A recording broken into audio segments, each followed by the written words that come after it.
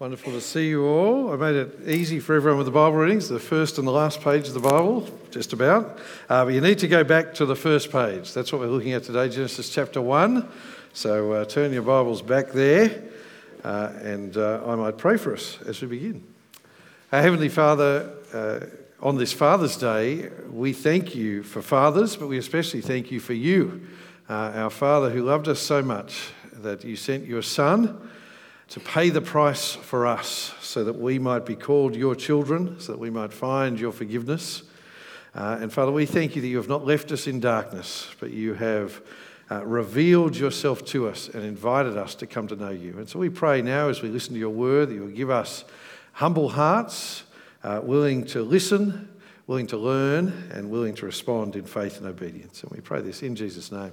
Amen.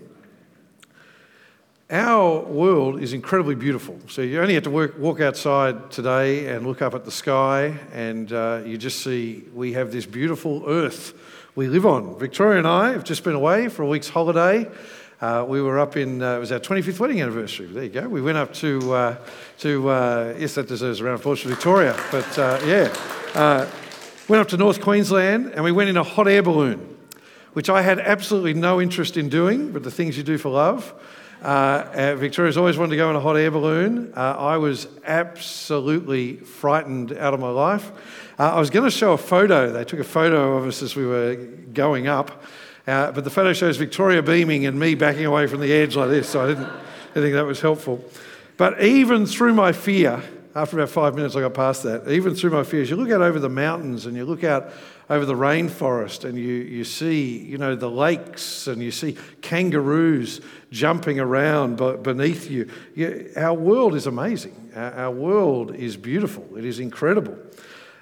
Then though, it's interesting, we got back to our motel and I just turned on the news, and there was a report about the youth crime wave in Queensland and about 12-year-old boys invading homes and assaulting people and stealing from them because they had nothing better to do.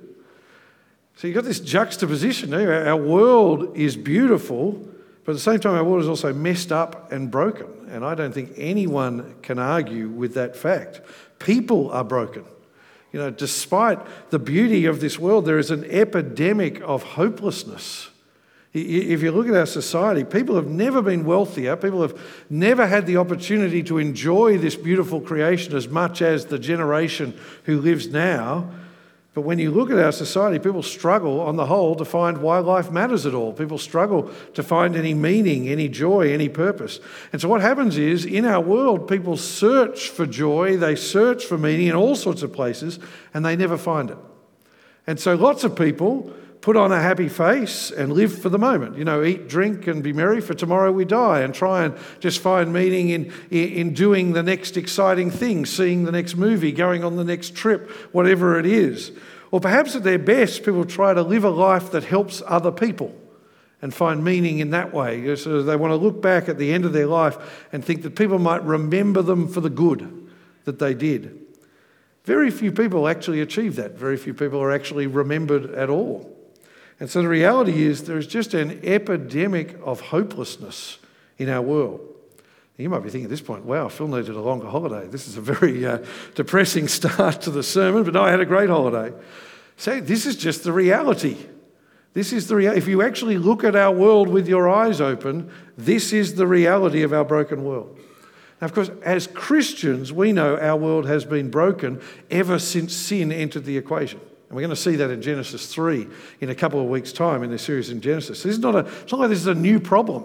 It's not like this is a new issue that's arisen in the 2020s. But I think in modern Western culture, the culture we live in, the problem has gotten worse in our time and is getting worse in our time. And I think the number one reason for that, the number one reason is because our society has stopped believing Genesis chapter 1, verse 1. So it's on the screen or in your Bibles. In the beginning, God created the heavens and the earth. See, until a couple of hundred years ago, every person, even if people weren't Christians, that was their understanding of the world. The world is created by God, and so therefore there is a meaning to our existence beyond this world. beyond these material things, beyond this life. But a couple of hundred years ago, the dominant view, in our culture at least, started to change to a view that specifically tried to exclude God. The theory of evolution started a movement where people started to believe this world has always just existed, and our world and we ourselves, we are just the random endpoint of a cosmic accident. And over time, that view has then tried to exclude any place for God as part of the equation. This world is all there is. Make the most of it. And so as that view has become dominant, we call it materialism. If you want to understand our world, that is the basis of our world's thinking. That view that there is nothing beyond this physical existence, is it any wonder that people have lost hope? Because it is a fundamentally hopeless, in every sense of that word, a fundamentally hopeless way of viewing our world.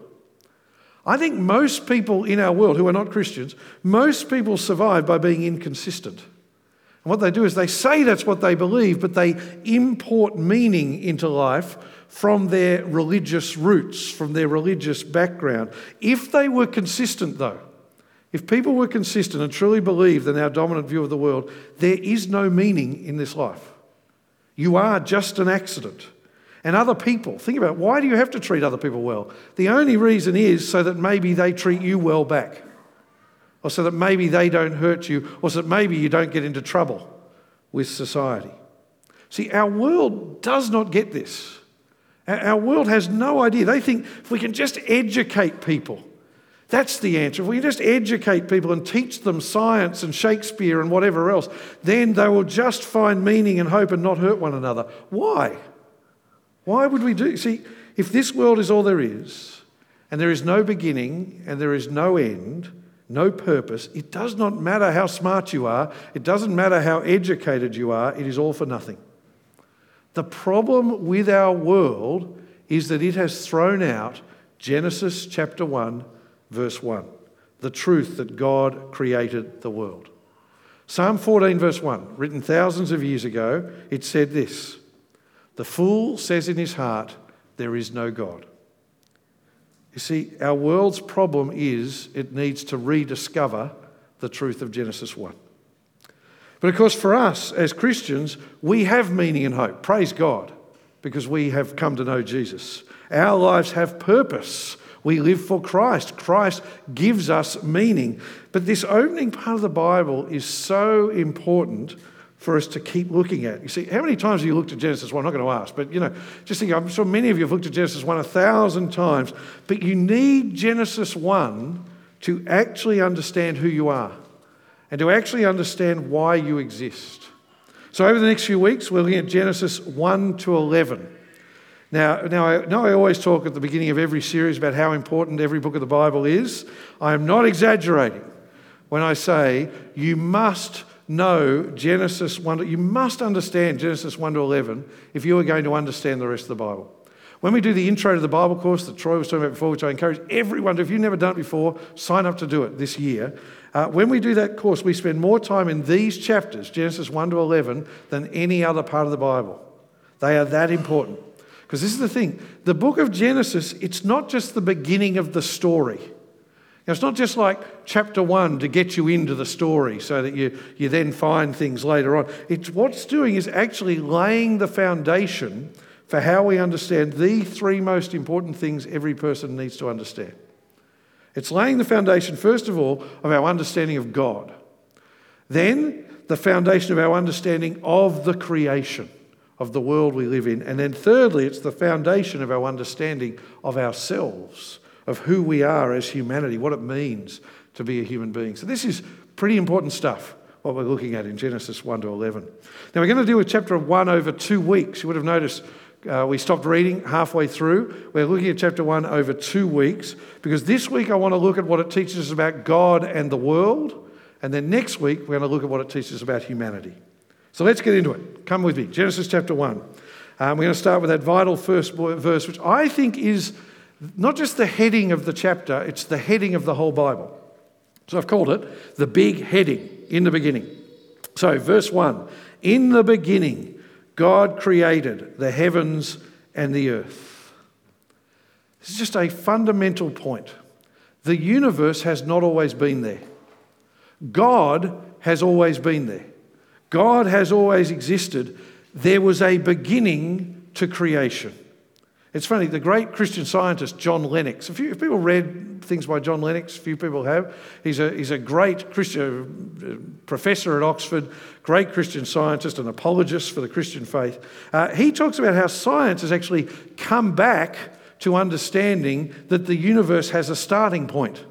It hasn't always been. It started at a point in time. But he then talks about how lots of scientists refuse to believe that despite all the evidence, and they're quite open about it. They won't accept it because it opens up the likelihood that there is a God. So much for value-free science at that point. But you see, the Bible is clear. There is a beginning. Before then, only God existed. God has always been. It's only God who is eternal. But then, it says, God created. That verb there is really important. The verb he used there, to create, it's only ever used of God in the Bible. It's not the word for making pottery. It's not the word you use for building a house or making furniture or whatever else you might create. Because God didn't just pull together the universe and shape it. He created it out of nothing. He spoke it into existence. When it says there, keep looking, the heavens and the earth, that's the Bible's way of saying everything. Everything. From nothing, God created everything. See, when you look through one of those super telescopes and you see one of those distant galaxies out there, God made it. God made it. When you read those books by those super smart physicists sort of people, I don't read many of those books, but you know what I'm talking about, and they explain how there are millions of galaxies and they're constantly expanding and how the conditions in our galaxy had to be exactly right for the planets to orbit in that particular way and the Earth to tilt at that particular angle, and that made it possible for life to thrive on this one planet. When you read that, that isn't a 1 in 50 trillion accident. It's the handiwork of God. It's the wonder and the glory of God. When you look through a microscope and you see the tiny atoms that make up everything, that come together to form the human body, it is not just a 1 in a million trillion accident. It is the glorious creation of God. I'm always struck when I'm watching those documentaries on TV and you have this supposedly smart scientist and he says, you know, when you look at that organ of the human body, it's amazing. There's no reason it came to be like that. It's an absolute wonderful accident. God did it. Are you so stupid? Are you so foolish that you can't see that? You see, I often joke it takes a lot more blind faith to be an atheist than it does to be a Christian, to believe that this is all an accident rather than a work of the one true God. But the point here is, God is not a part of our world.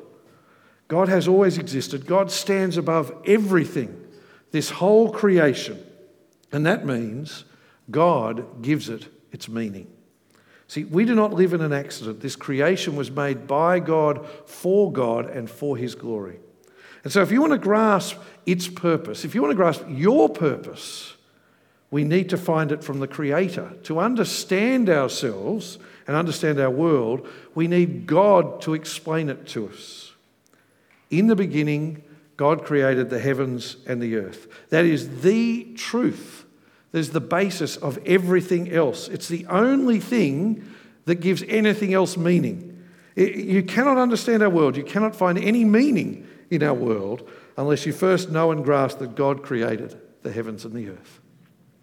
Well, if that's the heading, now we get into the creation story itself. That was just verse 1. Now we're in verses 2 to 31. So come to verse 2, and you see how the camera had the wide-angle lens out over the whole of creation, the whole universe. Now it zooms in on our world, on our earth. Look there. It says, now the earth was formless and empty. Darkness covered the surface of the watery depths, and the Spirit of God was hovering over the surface of the waters. I think the picture here is meant to be written in a way that has you standing there watching it. as if you were this is what you would see if you were standing there. You'd struggle to stand there, but you get the point.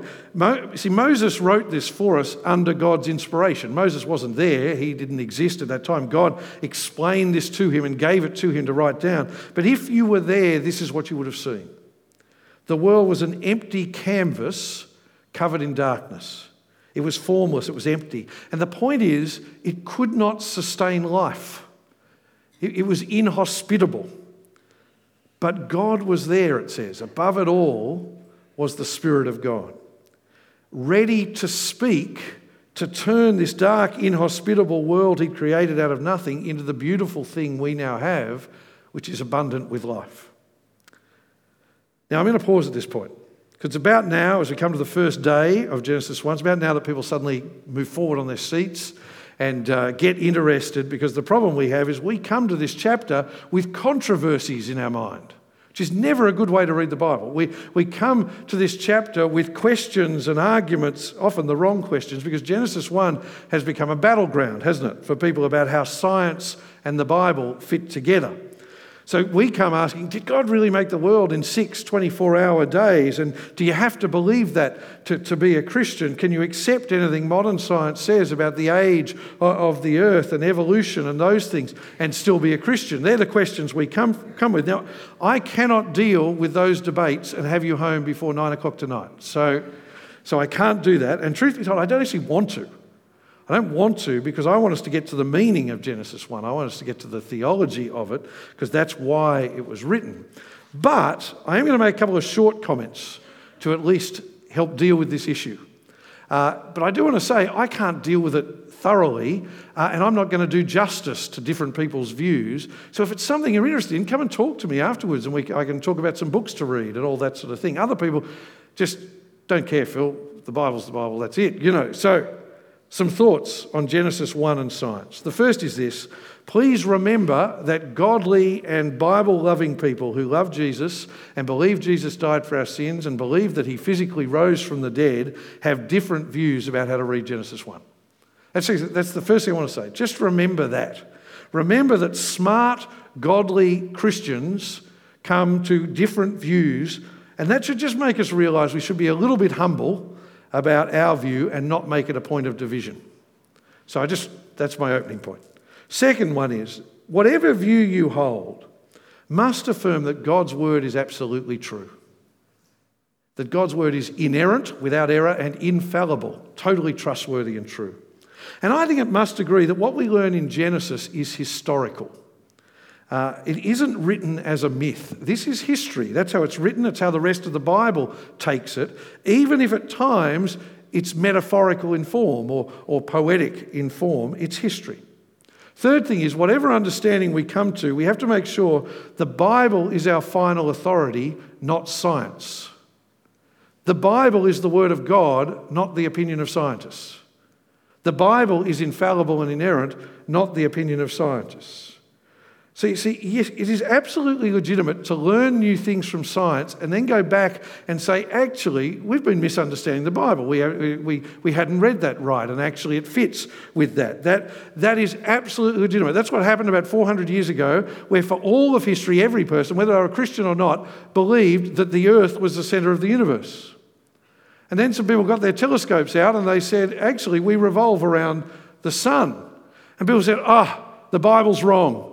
Because we've always believed the Bible said the earth cannot be moved, but the earth is moving. And then a smart person said, are you quoting the Psalms at that point? When it says the earth cannot be moved, it's not making a point about astronomy. It's making a point about the permanence of God's creation and how God is unmovable and unshakable and so forth. And so you see how modern translations actually translate that psalm, the earth cannot be shaken, which captures the meaning better. But the point is, that's entirely legitimate to do, to find things out and then go back and say, hang on, is the Bible actually saying what people thought it said all that time? But you only do that if that reading of the Bible is actually a legitimate reading of the Bible. We don't adjust the Bible to fit in with science.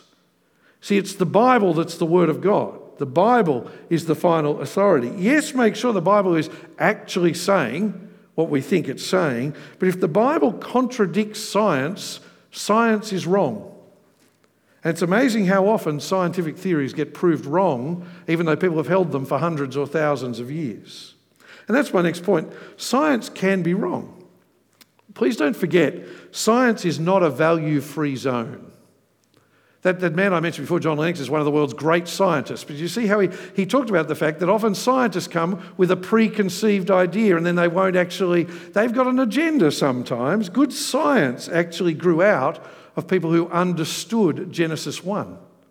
And they said, because God has made this world, there is order to it, so we can actually work out the laws of physics. We can work out the laws of chemistry. The last time I looked at the laws of physics and chemistry was in year 12, but you know what I'm talking about. We can actually work these things out. We can observe things and then theorise that is how it'll happen in the future. That is why science is a wonderful gift.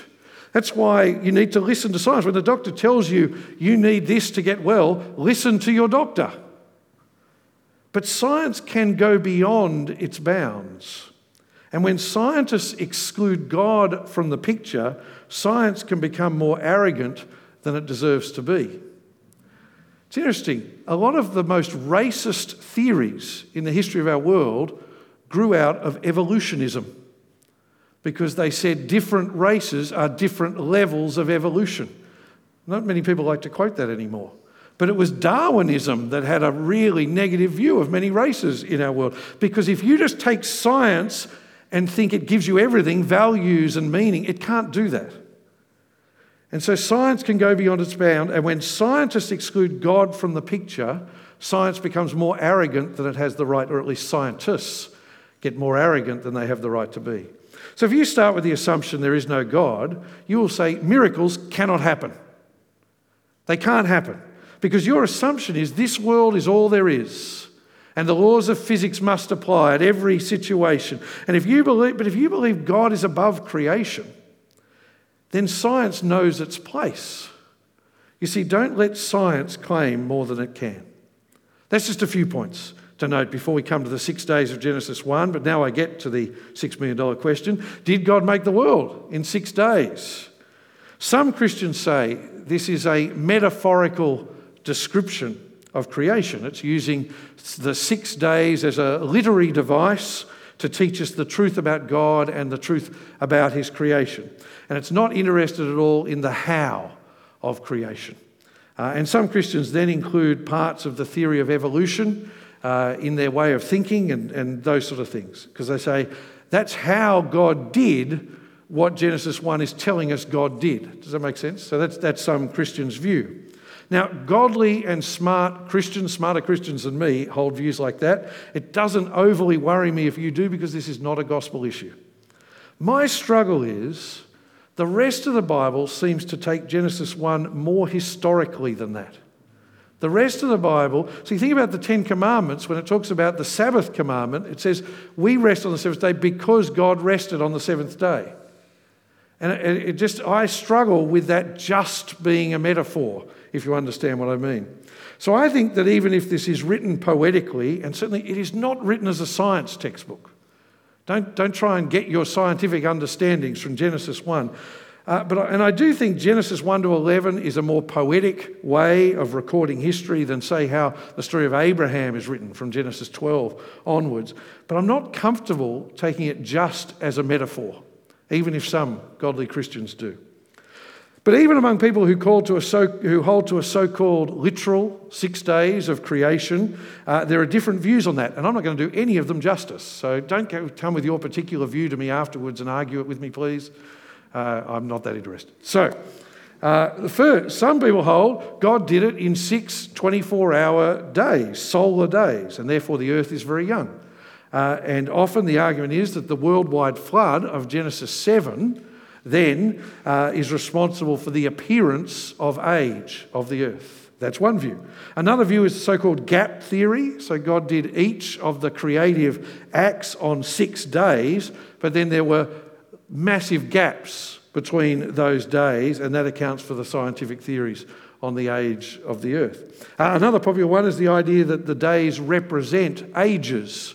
And so each day represents a much longer period of time and represents a geological age. I think the view I hold is, and I say this with all humility and without a lot of care. So the view I hold is what sometimes gets called the analogy view, that the 6 days of creation are God's work days, his periods of creating, his steps of creating, but they're not 24-hour days as we know them. In fact, they can't be because the sun and the moon weren't established until day 4. But what Genesis 1 is describing what God did creating the world, but using the analogy we can understand of a work day, that is the period of time it took him to do each of these things. But the key is that this is describing reality. It's not a myth.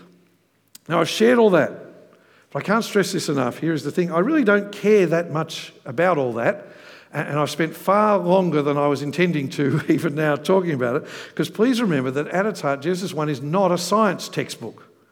John Calvin, one of the greatest Christian thinkers ever, in his commentary on Genesis, I'm paraphrasing him, but he said, if you want to learn about astronomy, don't go to Genesis 1, go to university and do an astronomy course.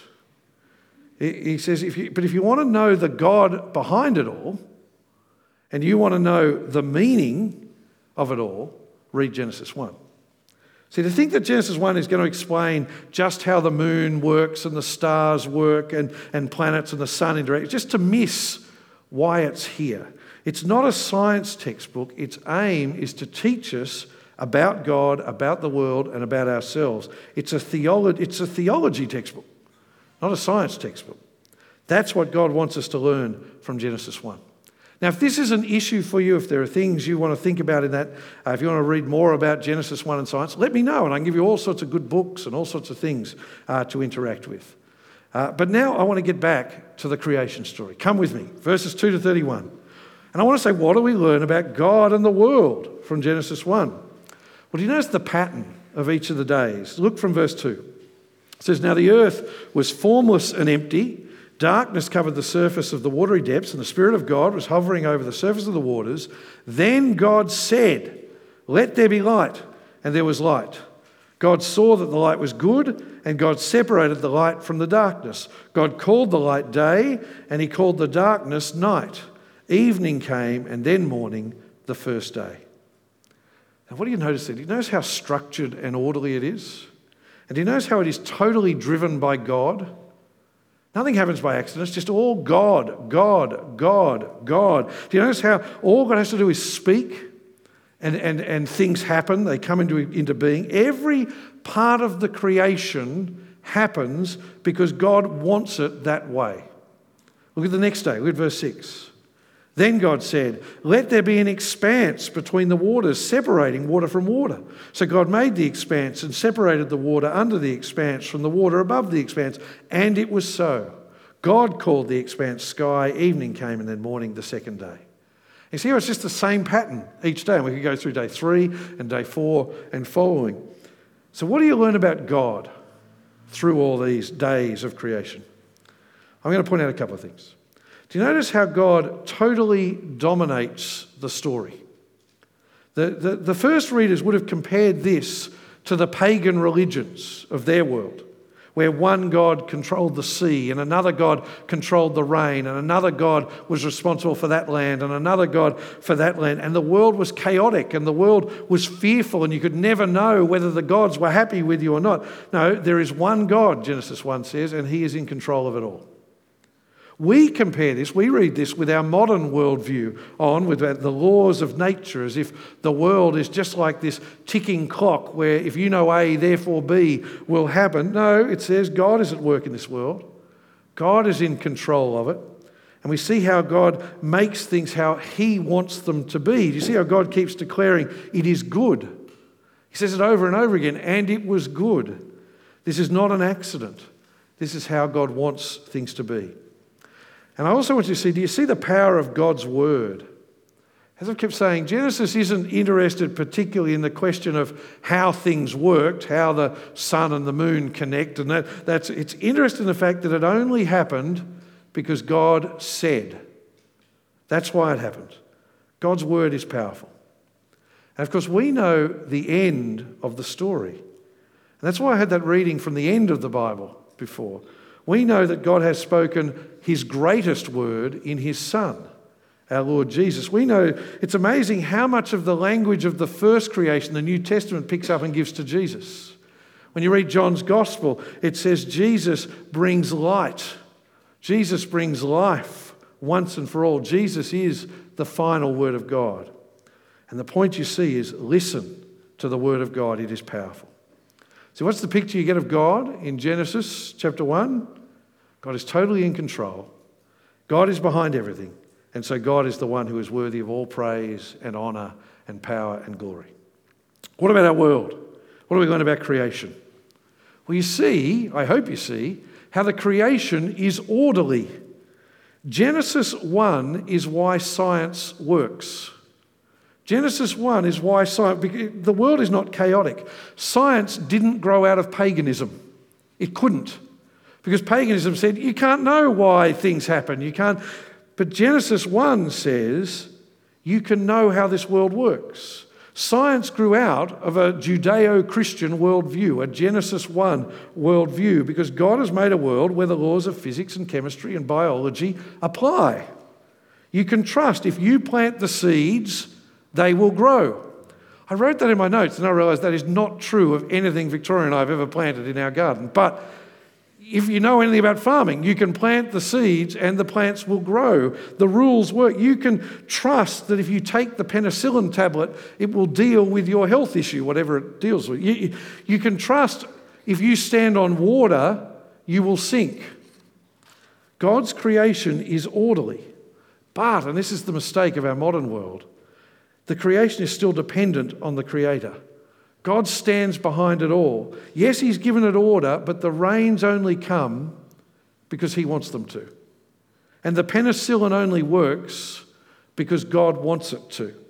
And God can step in at any point in time and say, a man can walk on water. And he did that once with his Son.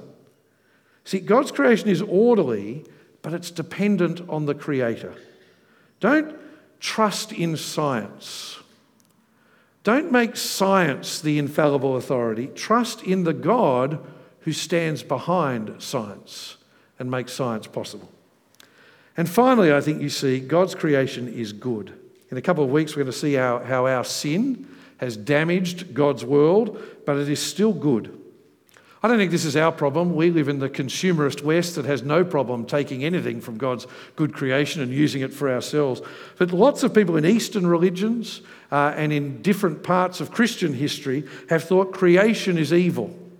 And the way to be spiritual is to withdraw out of the world and not experience anything in the world. That's Buddhism at its heart.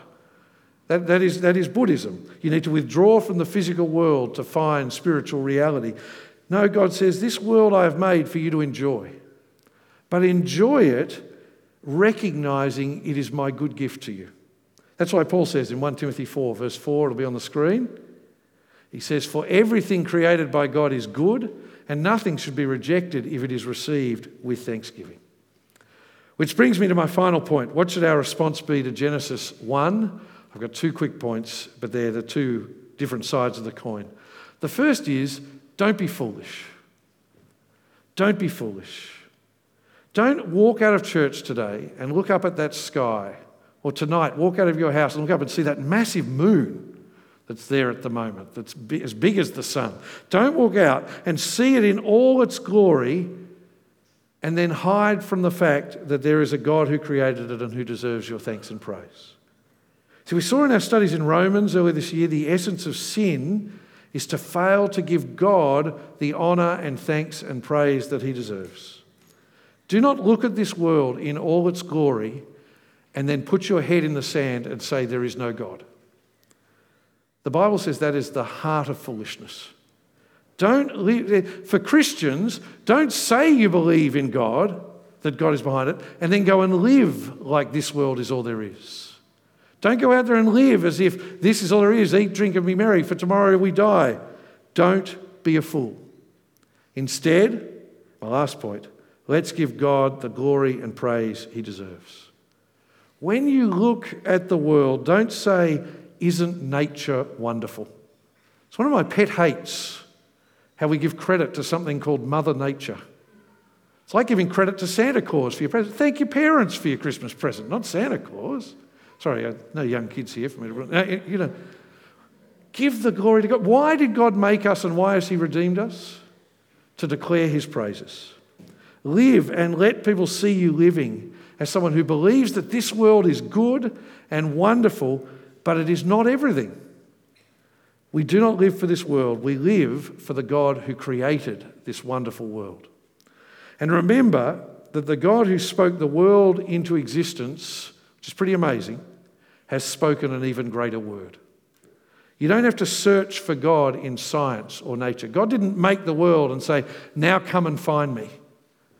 He has revealed himself to us, and he's done it wonderfully and finally in the Lord Jesus.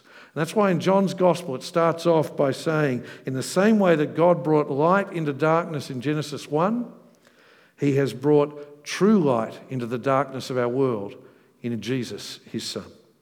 So give him the praise and the glory. Amen.